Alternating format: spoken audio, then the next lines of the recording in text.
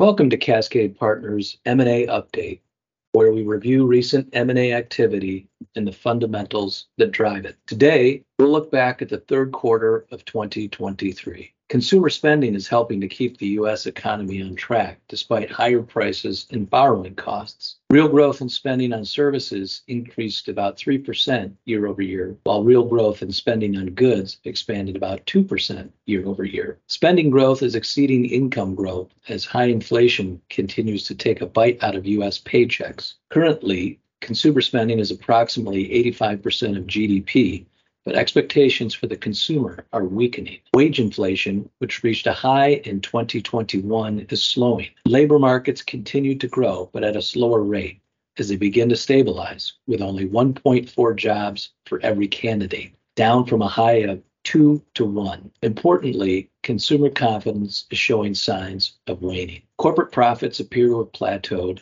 and business investment continues to decline. The tight labor market and falling consumer confidence is affecting corporate optimism. However, CEOs' expectations for recession have declined. According to the Conference Board and the Business Council, 80% anticipate a brief and shallow U.S. recession with limited global spillover, down from a high in Q2 of 87%. 4% anticipate a deep U.S. recession with material global spillover, down from a high of 13% in Q4 of 2022. And 17% anticipate no U.S. recession, up from a low of 2% in Q4 of 2022. A drop in M&A volume is impacting reported valuations, and the data reflect a significant gap between seller and buyer expectations. Valuation declines have accelerated in recent periods. A tighter leverage market and higher rates remain primary drivers of valuation pressure. Global annualized M&A volume is down almost 40% through the third quarter. Parsing the data, larger deals have been impacted more than smaller ones. Following a COVID bump, the consumer sector has seen the biggest drop. The same variables are affecting private equity activity. Given market uncertainties